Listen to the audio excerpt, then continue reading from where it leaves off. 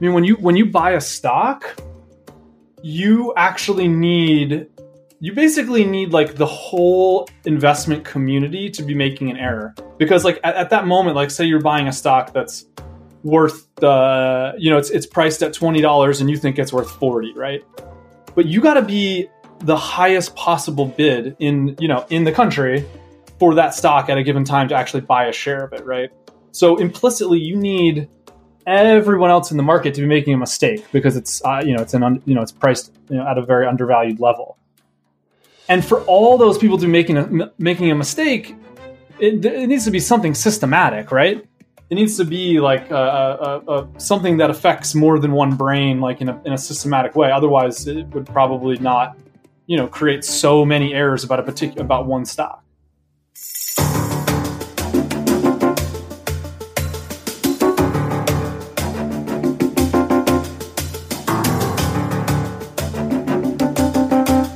You're listening to Risk of Ruin.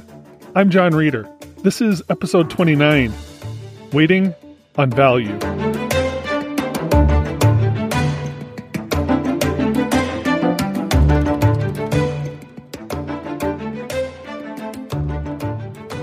One of the interesting things about trying to find guests for this podcast is that sometimes I will reach out to a potential guest and get a little bit of reluctance over tying what they're doing to gambling. Some people who make a living in the markets just don't think it's appropriate to make that comparison. And in some sense, they're right. If you think about casino games as being fun or recreational, the markets are not there for recreation. And also, if you only think of gambling as a negative EV endeavor, then someone who makes a living in the markets would not see what they do as being the same thing. Some people haven't stopped to think about the plus EV version of gambling. But then there are other times where I've reached out to a guest and they got it right away. For instance, John Hempton loves the Ed Thorp book, A Man for All Markets, where Thorp talks about beating gambling games and the market.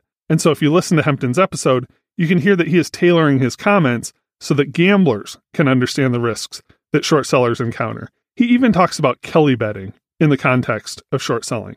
Then there's maybe a third type of guest who doesn't need to tailor their comments for a gambling context because their mental processes are already gambling native. Blair Hull was a card counter turned options trader, and he says that he approached the options market the same way that he approached blackjack. This episode is also about that kind of thing because Evan Tyndall and Byreem Capital are value investors, but Evan got his start in Risk as a poker player.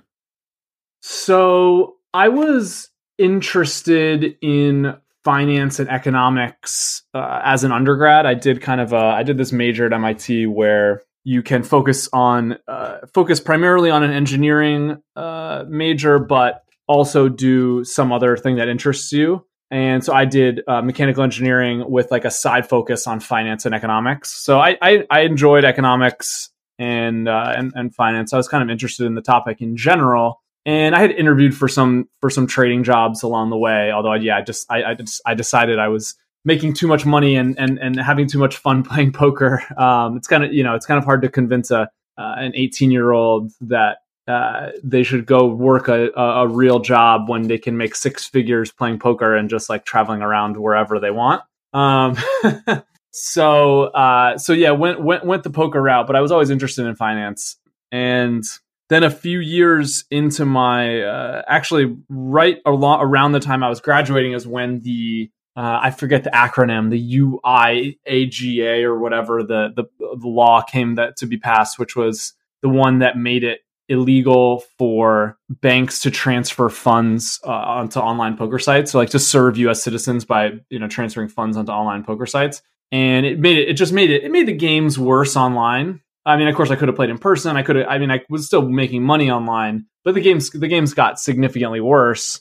And so that dovetailed with a period during which I was already starting to invest my own money on the side. So as a gambler, I mean, it's really in any business, once you start to have some success, you no longer, if you have your own business, if you start having a decent amount of success, you're no longer oftentimes able to reinvest that money directly in like whatever you're doing. I mean, this is very common for anyone with like a 9-to-5 job where they don't own the business. Like any money that you save has to be invested in something else, right? Because you're not an owner of the business. But in poker, it's it's very obvious. If you make X $100,000 or whatever, you're not going to sit with it. You're not putting it at risk at like a $1,000 buy-in game, right? So you need to find something else to do with the money. And so I started learning about investing. I already knew a little bit from various courses in college or whatnot.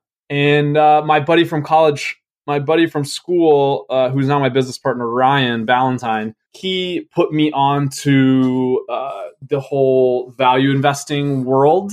And honestly, it kind of immediately spoke to me because it was sort of analogous to something I had experienced in poker.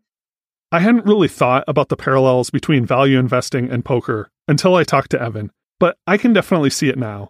In poker, you sit around and wait for a hand that you can play, and Warren Buffett has described value investing as being like a baseball at-bat, except you don't ever have to swing. You can take as many pitches as you want, and you only swing at what you really want to. Both things reward patience. They're games of self-control, where you have to fight off the instinct to just do something. In poker, there's obviously the reason why you can make money playing poker is that people play very irrationally. And, you can go to the casino and there's all sorts of ludicrous things that people believe about, they think the dealer's going to bring them luck. They, they have favorite hands that they play no matter what, just because it looks pretty or whatever. I mean, you can see this obviously throughout the entire casino. People are doing irrational things, mostly by just showing up, right, from a financial perspective. But then there is a proper way to play the game, right? So there's this publishing company called 2+2 that makes poker books. They might make other gambling books as well, but primarily poker books. And it's just they promote just like a rational. Like there's a book called The Theory of Poker, which is a classic that I don't know if you've heard of that one, but by David Sklansky, which just goes into like the math behind the game and how you should play. The sort of like a proper rational way of playing. And so I went down that rabbit hole for poker back in like 2003 or something.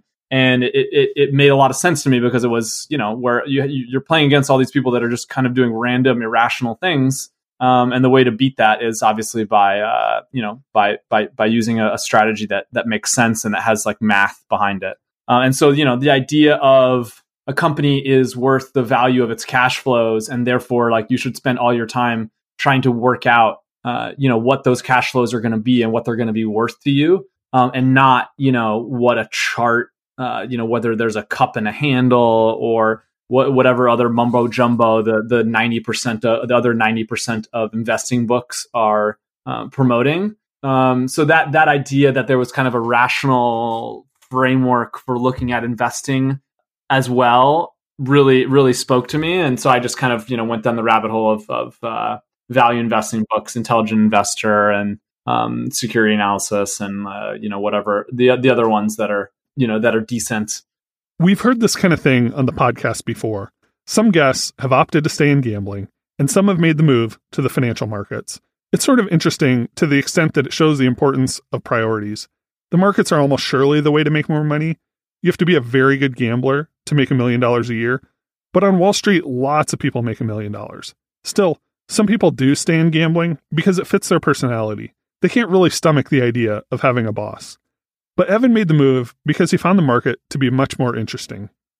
And so I started to get more interested in investing. And, when the games online started, I mean, not completely drying up, but, getting drying up a little bit, I started to think about like what was going to be next for me. And, investing is like, it is obviously in many ways, it's much more appealing as a day job than poker, if for no other reason than it has more variety, right? So I mean, in poker, every table and the people playing the game are different, but at the end of the day, there's 52 cards and there's a very large but fixed number of possible ways those cards can be distributed. And that just makes it less interesting than something like investing, where there's an infinite number of there's thousands and thousands of companies and an infinite number of possible situations in the future, and an infinite number of different business models to think about, and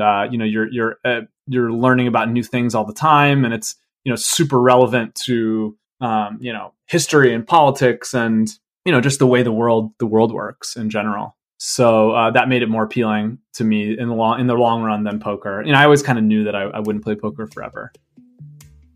And so then when my that same buddy from college he was a couple years younger than me, so I'd been playing poker for two years as like my sole thing, but like really like 4 or 5 years professionally in terms of when I started making money. And so when he reached out to me because he was thinking of going to work for his dad at his dad's hedge fund, and so he reached out. Basically, he convinced his dad that he had to interview some people because he didn't want to work. So he didn't want to be like solo. It was basically a family office, so he didn't want to be solo with his dad from 12 hours a day or 10 hours a day or whatever they were going to work.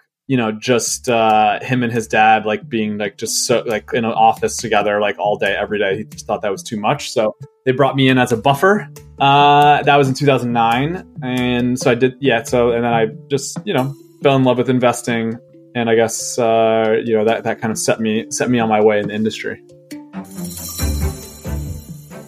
Evan spent a few years as an analyst, and then he and Ryan opened Bioream Capital. They started with a small amount of money, and they're still growing, but they're doing well. Their returns look good compared to the market. They try to pick stocks where there is some structural reason that the company is undervalued, some reason that could be common to all investors. So they look for human biases. A good example of the kind of thing they're looking for is Facebook.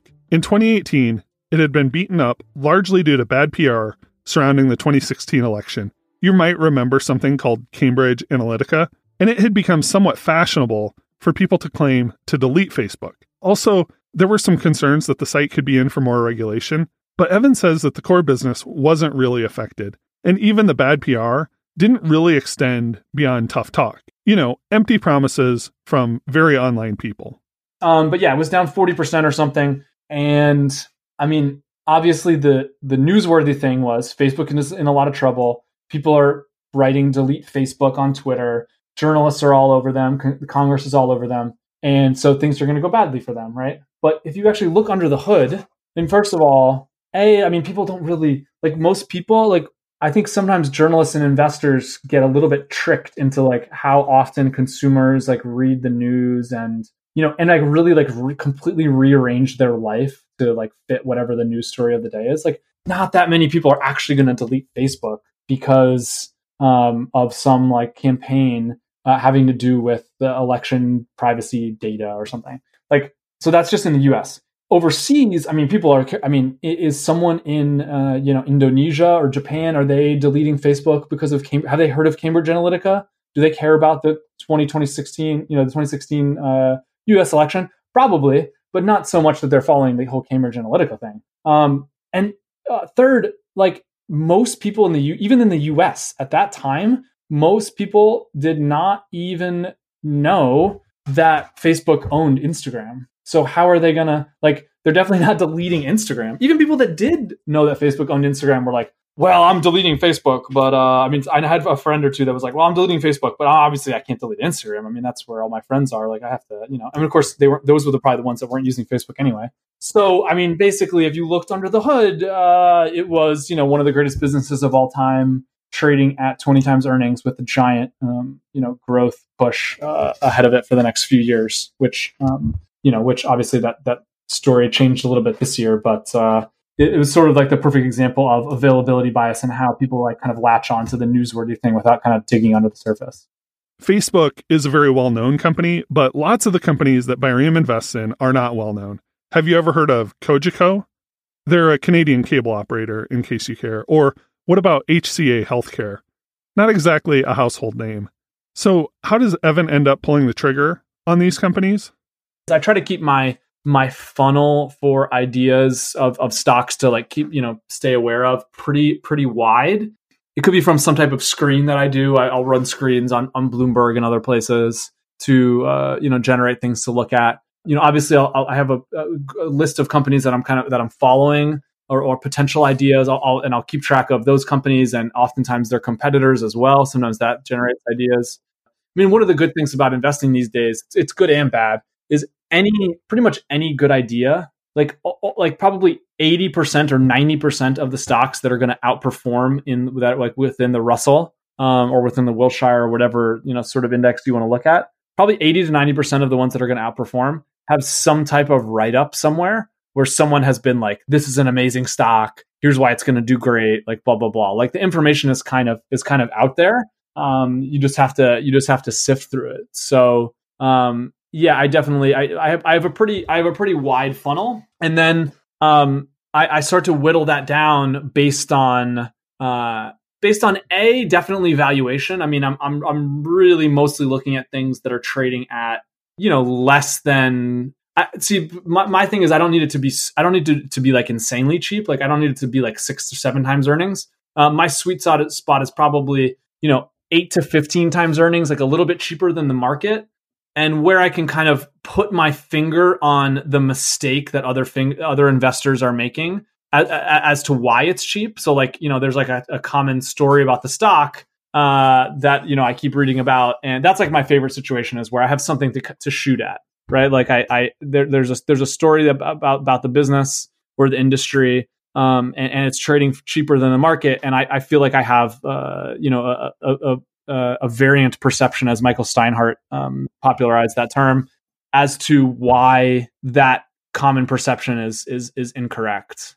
And beyond that, if that error seems to be kind of a systematic one that people are making, just in that it falls into one of like the well-known cognitive biases that that have been described in the behavioral economics literature. Then I start to really feel like I can understand the mistake that other people are making, and then I'm much more likely to make an investment in that type of situation where I can get comfortable as to why people are making a mistake and what that mistake is.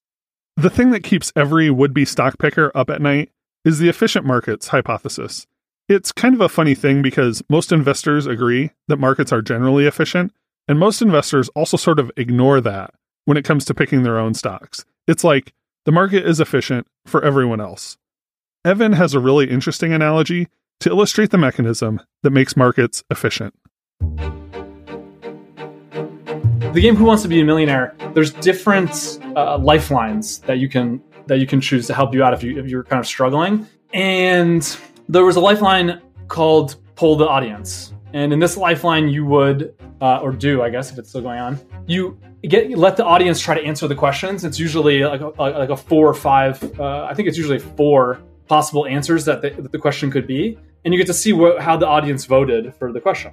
And if you remember the game, the Ask the Audience question was like, it's way better than like phoning your friend. Like you save the Ask the Audience one for the very end, usually. And this is, I mean, of course, people trying to find really smart friends, right? But the audience of random people is better, in my opinion. And the reason why is because the errors that people make tend to be random, right? So if you can imagine, if you have 4 choices, there's like a gravitational pull for like the 10 or 20% or 30% of the audience that might actually know the answer is, whatever, choice C or something. So for that 30%, they're going to tend to answer C. But the rest of the people are just probably going to spray their answers around randomly, and their errors will kind of neutralize each other, and you'll just end up with more people picking C than the other choices. So in that way, you kind of turn a random set of audience members into like a genius, basically, for some of those questions. But if you think about, and that's kind of like the efficient markets, how they work with most stocks.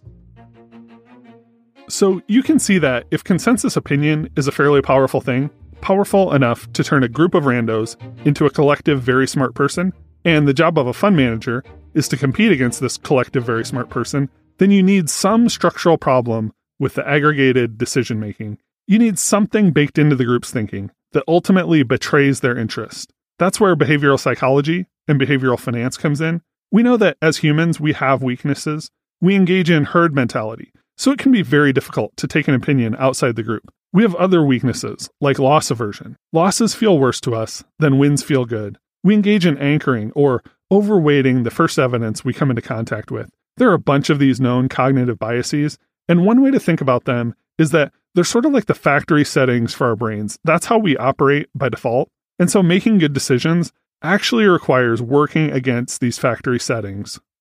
the way I think about cognitive biases is it's really it's a filter. It's a non-quantitative filter that just tries to get me fishing in a really good pond. I mean, I'll definitely consider an idea, even if I don't really have.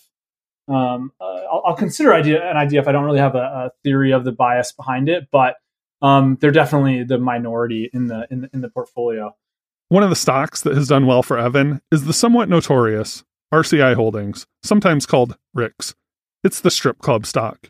We also had a really good investment in a company called RCI Hospitality. They own strip clubs and restaurants, and obviously in that situation, you have for a long time it traded at a really big discount to similar types of businesses, depending on your definition of similar.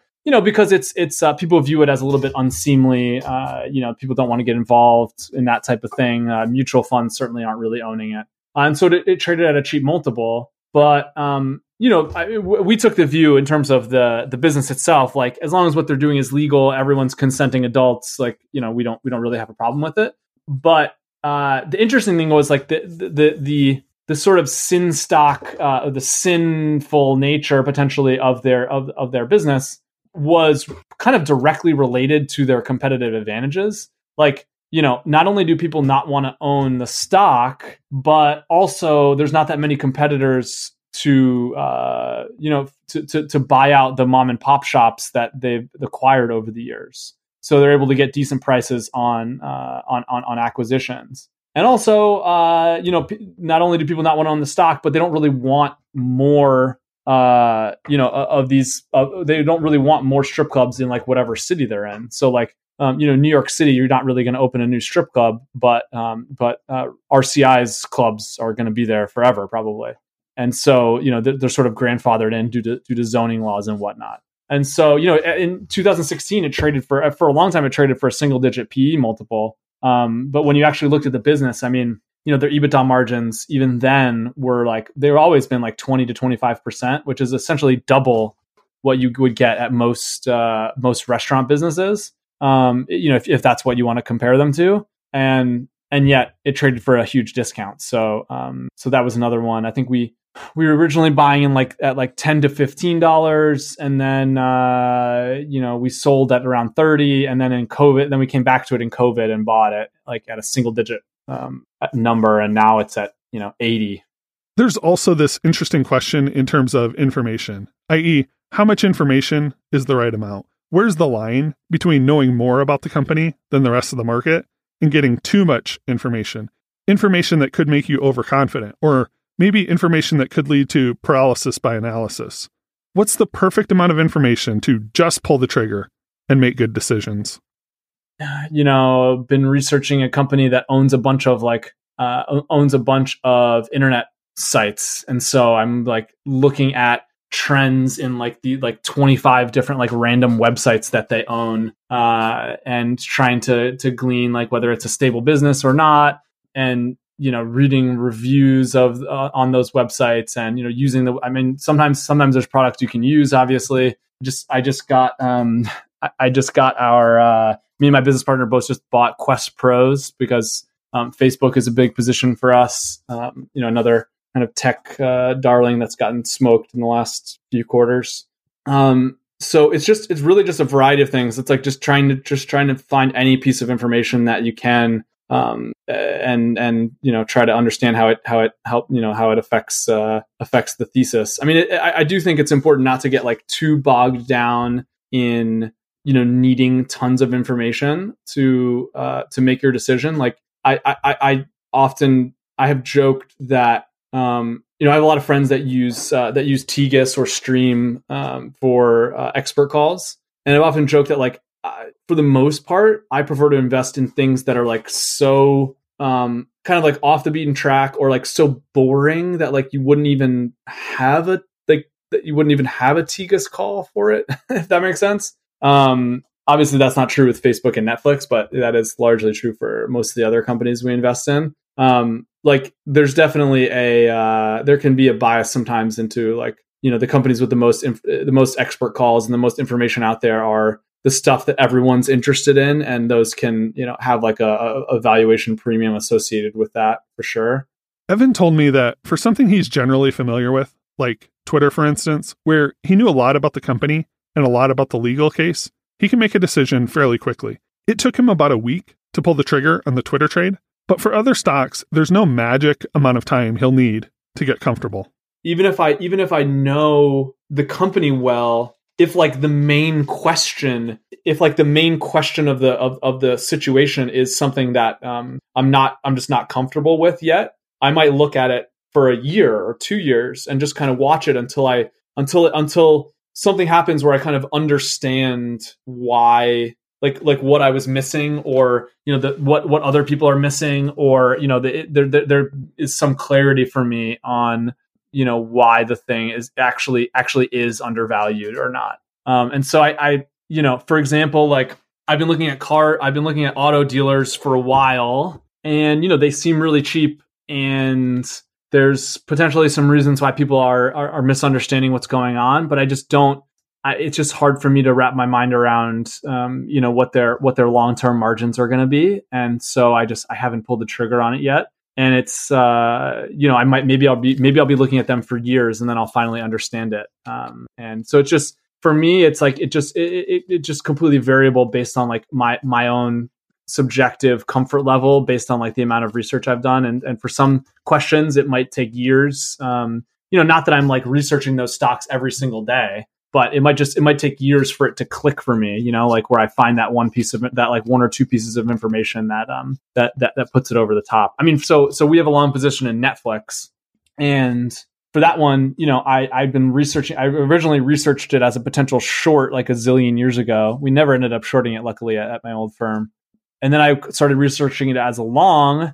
Never pulled the trigger on that either, because I just wasn't sure about a million things. But then I come back to it 5 or 6 years later, and there's this whole other host of issues that are happening.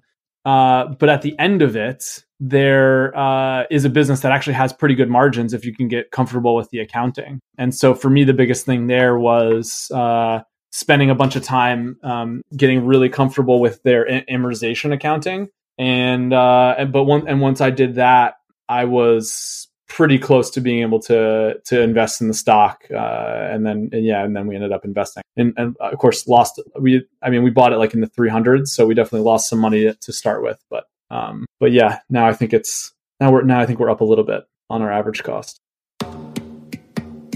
Evan isn't just looking for overlooked companies. He's also looking for overlooked components in very well-known companies. We owned 21st Century Fox back a few years ago. I don't know if you remember that story, but basically they owned some super valuable. It's Rupert Murdoch's company. They owned the 20th Century Fox, production studio, and they owned the the cable companies, etc. And basically it traded at about a 14 times PE, which was a discount to the S&P at the time. And this was back in, 2017 or 2018, I think. And basically, if you actually looked at their underlying assets, you would see that they own a few things that were growing super fast, but weren't really valued in the overall company, because they weren't making the profits that they were making weren't really material to the larger company. So it was just kind of traded like a boring cable company. But when you for example, the Star India asset, which is the largest satellite provider in India, was basically, it looked like it was going to be worth, basically the guidance was for $1 billion in EBITDA, a couple of years out. And, and we thought it was growing quickly. It was dominant player in that industry, in that country. And so we thought that piece alone was probably worth, $8 to $12 billion. And basically we thought it was worth about $50 per share. And 22 of those dollars were sort of in these hidden assets. And, not to mention the fact that based on even on the assets that were there, it wasn't an expensive company. And of course, people argued that, Rupert Murdoch would never sell. And it was going to be, you could do some of the parts all you want, but it's never going to be realized, blah, blah, blah. But, our argument was, even if they don't sell, the assets like Star India are going to start contributing, to the bottom line and really grow the business over time. But of course they ended up selling to Disney at a giant premium, and it worked out really well for us. So I saw someone say something funny once about the stock Bed Bath & Beyond. They said that the price of the stock only reflected the value of the bed and the bath, and you were getting the Beyond for free. It's funny because, first of all, it's Bed Bath & Beyond, but also that way of turning the valuation of a company into sort of a rhetorical trick is kind of common, especially when talking about the sum of a company's parts. A lot of people, especially like on finance Twitter, they kind of poo-poo some of the parts analysis. But what I usually find is that there's a big difference between bad sum of the parts and good sum of the parts analysis. So there's many examples of companies, of investors literally just like, valuing a bunch of taking the EBITDA of a bunch of segments, slapping on double-digit EBITDA multiples, and then saying it's a sum of the parts. It's cheap based on sum of the parts without really analyzing. Like, okay, does that EBITDA convert to free cash flow? Are those EBITDA estimates reasonable? Like, why actually is it worth 12 times EBITDA? That's a huge difference from saying like, okay, this is a company with some hidden assets, and those hidden assets are going to grow free cash flow. And even if nothing is done, those cash flows are going to start coming down to the bottom line, and the company is actually going to grow more than investors might expect if they're looking at kind of like the boring core business. One of the interesting things about the cognitive biases is how primitive they reveal our species to be. Like, we all want to think of ourselves as these advanced beings capable of sophisticated thoughts and also in charge of our emotions. And the truth is, we are barely holding it together basket cases. Just take recency bias, for example. If there's been a recent earthquake, which are very uncommon things, our brains take that recent occurrence and turn earthquakes into a thing that will happen all the time. We're like, yep, there's probably another one coming. And you can see that kind of thing play out in markets. We aggressively buy market tops and sell market bottoms. It's really embarrassing. But we have all of this programmed in bad behavior, or bad when it comes to markets anyway. But another bias is when people sell winners too early, right? And that's the flip side of the bias that makes people hold on to losers. And that bias is called the disposition effect. And it basically means that people want to make trades that make them feel like winners, right? And so when you have a losing trade that could turn around, you wait, because if it turns around and you sell it at a profit, it's a winning trade. And when you have something that's working, you want to sell it quickly because you can sell it right now, and it's a winning trade, right? But in investing, it doesn't really matter how many winning trades or losing trades you have. What actually matters is the sheer amount of money that you make relative to your invested capital. So that desire to have winning trades actually hurts people in the long term because they sell things too early, primarily. And so we're very cognizant of how that affects our own desire to sell things and whatnot. And so we try to hold on to things for as long as possible. If something's been working, I try to make sure I'm really giving them full credit in my modeling. Like, I really try hard to, give them the benefit of the doubt in terms of like improvements that are happening and like, flowing through, for example, like growth in same store sales to profitability, or continuing that over time, or, giving them credit for store growth, or whatever, like whatever the little modeling decisions you have to make to try to hold on to the stock if it's been working. Because I know that my brain is going to want me to be overly conservative and just sell the thing. And of course that also has tax implications, right? Like, you'd rather delay the taxes as long as you can if possible. So what we do is we kind of create IRRs, like estimated IRRs, for all of our long positions and some of the stocks that we're looking at as well. And we kind of compare them. And as long as something still has a pretty good IRR relative to other things we're looking at, we will keep it. But obviously, if it starts to have, if I'm trying to give the company full credit for its improvements and like the, earnings growth or whatever good has been happening that causes the stock to go up, if even after I'm giving them full credit for all that stuff, it still only has like, a low single digit IRR, or God forbid, a negative IRR, then we will sell it. I try to do the reverse on the, on the losses side. I try to make sure I'm not just holding on to a stock that's doing poorly when I should sell it. So if negative things have been happening to the stock, I try to make sure that I'm really, fully accounting for those changes that have occurred. Mistakes in life tend not to be that costly unless you double down on them.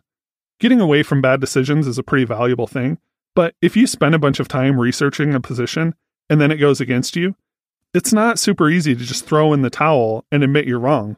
I mean, just think about a situation where you buy a stock because you think it's 50% undervalued, then it cuts in half from there. It's even more undervalued than when you started. How can you know whether you're still right, just in a very painful way, or whether it's time to take the loss? We own a company called Tencent Music, which is a Chinese operator of a online social karaoke app called WeSing, as well as it's the dominant player in subscription music in China with 70+% market share. We thought it was a really good bet. We thought that the valuation of the kind of the karaoke the streaming business was not more than, but basically gave us got us to the valuation in the market.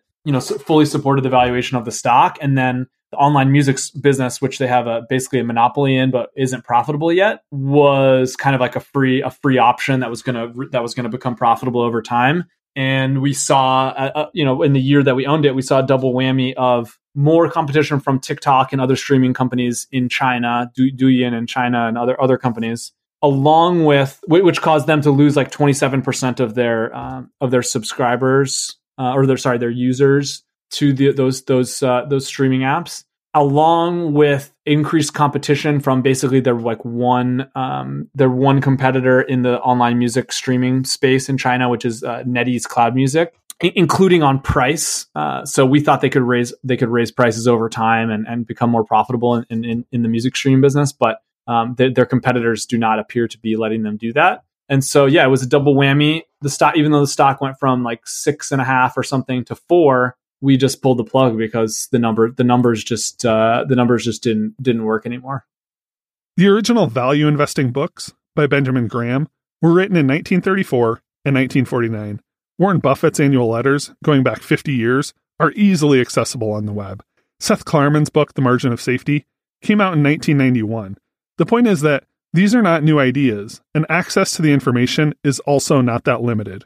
The framework espoused by Graham and Buffett is so, commonplace now that, having heard of value investing and knowing that a stock is the present value of its cash flows and trying to buy it cheaper than that. That's just, these days, that's just kind of table stakes. That's just kind of everyone, the vast majority of dollars in the market, maybe not people in the market, because obviously there's a lot of retail people doing nonsense like buying meme stocks and whatnot. But the average mutual fund dollar or the average hedge fund dollar certainly understands the basics, and so that's really who you're competing with, and half of them are going to underperform, and they're that both the half that outperform and the half that underperform are both going to be aware of the whole Mr. Market analogy and blah blah blah. So unfortunately, unlike poker, and just sort of knowing what you're doing and investing is not good enough to beat the market. It's not good enough to win. There's an interesting question as to how much natural talent for this kind of thing we're born with and how much can be learned. Obviously, if you listen to Evan, you can hear that underlying his process is effort. Lots of effort. He digs for stuff that might have been overlooked, and he keeps working on the puzzle until he thinks he has it. So, is that drive to solve the puzzle something you're born with, or could it be learned? It's probably part learned, probably part innate, kind of ability to take a step back and just at least try to know about the biases, take a step back, try to rationally think about okay, well, what other information could I look for here to kind of confirm what's going on? There's a little bit of skepticism you have to have with everything, I think. And yeah, I just think, I think a lot of people could overcome these biases if they just were always willing to. I think one of the most important things is just having a natural curiosity, kind of not being satisfied with the first answer, if that makes sense. And the willingness to be patient until you can kind of figure out until you just have more confidence that you've figured out what's going on. But it's not easy. I do think there's some some innate thing. I mean, I used to see it in poker actually, where no matter how, like at MIT, for example, like there's a lot of smart people, but like there was just some that were kind of naturally, like the whole thing about poker of like really trying to like rationally figure out what's going on, like in this like game, it just didn't suit some people as much. Like it just wasn't, and it's not like a raw horsepower, like intelligence thing, obviously, because I mean, these are all MIT kids, but it was, yeah, I think part of it was just like some type of innate thing for sure, some portion. It would be fair to call Evan's firm small, whether you measure by capital or employees. They started even smaller than they are today, but they've just been focused on making good decisions, and then attracting new capital will hopefully take care of itself. We were lucky that we started with a seed investment of $20 million. So we based on our fee structure and our expenses, we never had to go through a period where like we weren't, making any money. Like we were profitable from day one as a business. And we have just kept our expenses really low. I mean, that's one of the reasons why we have a separately managed account structure rather than a proper fund, because we don't have to pay, auditors and things like that on an annual basis, because everything is just in separately managed accounts. So, from that standpoint, the business of it hasn't been too stressful for us. Like it doesn't take up a ton of mental space for me. Like trying to think about like, I don't have to worry about like paying the next bill or anything like that, which is, a problem for a lot of smaller funds. And I think that's definitely my advice for most people out there. I mean, it's like, unless you have like a large seed investor, like just try to keep expenses as low as possible.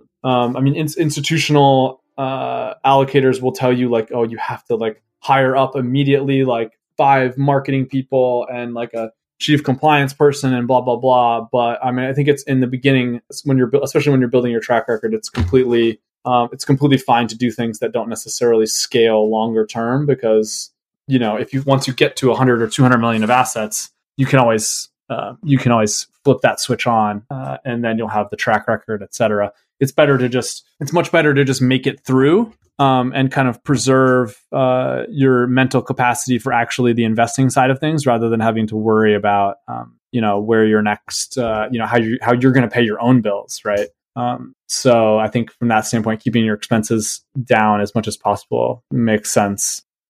There's some things I do and don't enjoy. Like I'm the chief compliance officer for our firm. I mean, there's only 2 of us. I don't necessarily enjoy having to, file a new state registration with, some random state because we have more than 5 clients in that state, or 1 client, as the case may be. Like, obviously, I'd rather focus on like buying stocks rather than like talking to a regulator. But that being said, there's other aspects of the kind of the business side of things that I do enjoy, which is, like for example, this, like this is, getting our name out there, talking to, smart people about investing, and kind of putting out content, whether that's audio content and podcasts or whatnot, or just our writing. That I do enjoy, if for no other reason, for a couple reasons, but, get to talk to smart people, have interesting conversations, and just, it kind of helps me flesh out like my thinking, like, especially in like our quarterly letters or blog posts. I put a lot of time into those, and, it helps me kind of clarify my thinking. And as well as being like a good, good PR thing for people to kind of understand where we're at. And, I definitely have, inbound interest from those things. From that standpoint, I do enjoy it. Although, I definitely prefer to have the vast majority of my time just be spent, looking at the stocks. One reason I wanted to talk to Evan is because value investing has really gone out of style over the past 5 to 10 years. The oft-repeated Warren Buffett quotes are seemingly the only remainder signs that value investing was ever in vogue. So even though the information is widely known, it's actually become something of a contrarian strategy. And managers like Evan have had a much harder time attracting capital than people willing to go on CNBC and hype meme stocks or space tourism to Mars, or Bitcoin, or whatever. It's kind of crazy. As someone who is not like a pure quantitative value person, I think my job is to try to, really my job is to try to outperform the market at all times, but like understanding that there's just going to be periods, there's also going to be periods of underperformance, and trying to, to always do better, to trying to over long periods do better than, the market as a whole, and also do better than, the any type of like value index as well. I think one thing that we've done really well is we were able to outperform over the last 6 years, even despite the fact that value type strategies have been underperforming a decent amount.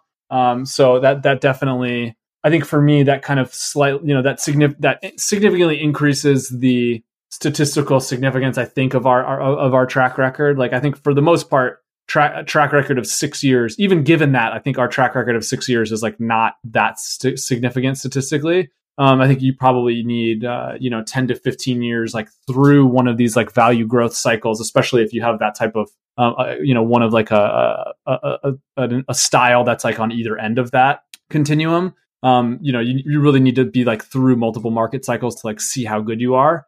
But I don't think statistical value investing is dead by any means. I mean, if anything, the fact that a ton of those investors have seen their assets decline and or like gone on to other things means that it's probably still pretty fertile ground these days.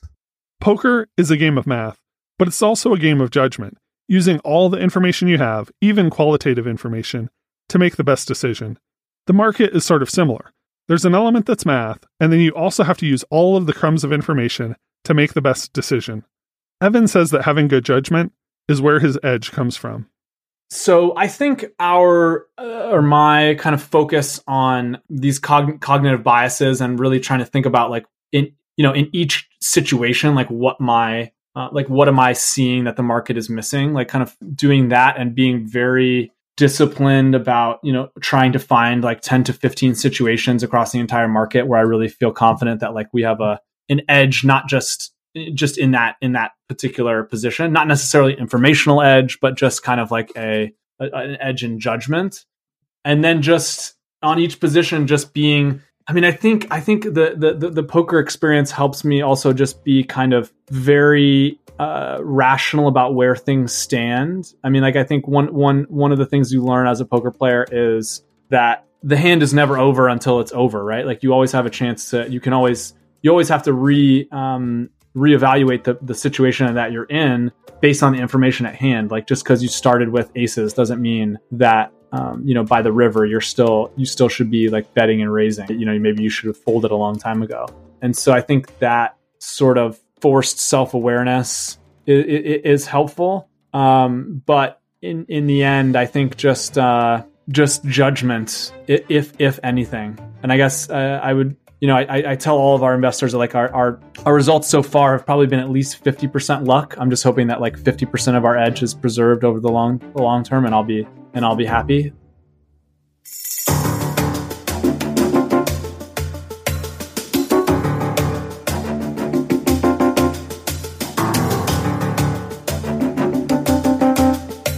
Risk of Ruin is written and produced by me. Special thanks to Evan Tyndall for being generous with his time for this episode. I'll put links in the show notes so you can follow Evan on Twitter and also check out the articles he writes for Byrene. I also want to mention that I started a newsletter as an additional way to stay in touch with listeners. I'll put links to that in the show notes. And also, if you want to get in touch with us, you can email us, riskofruinpod@gmail.com, or follow us on Twitter @halfkelly.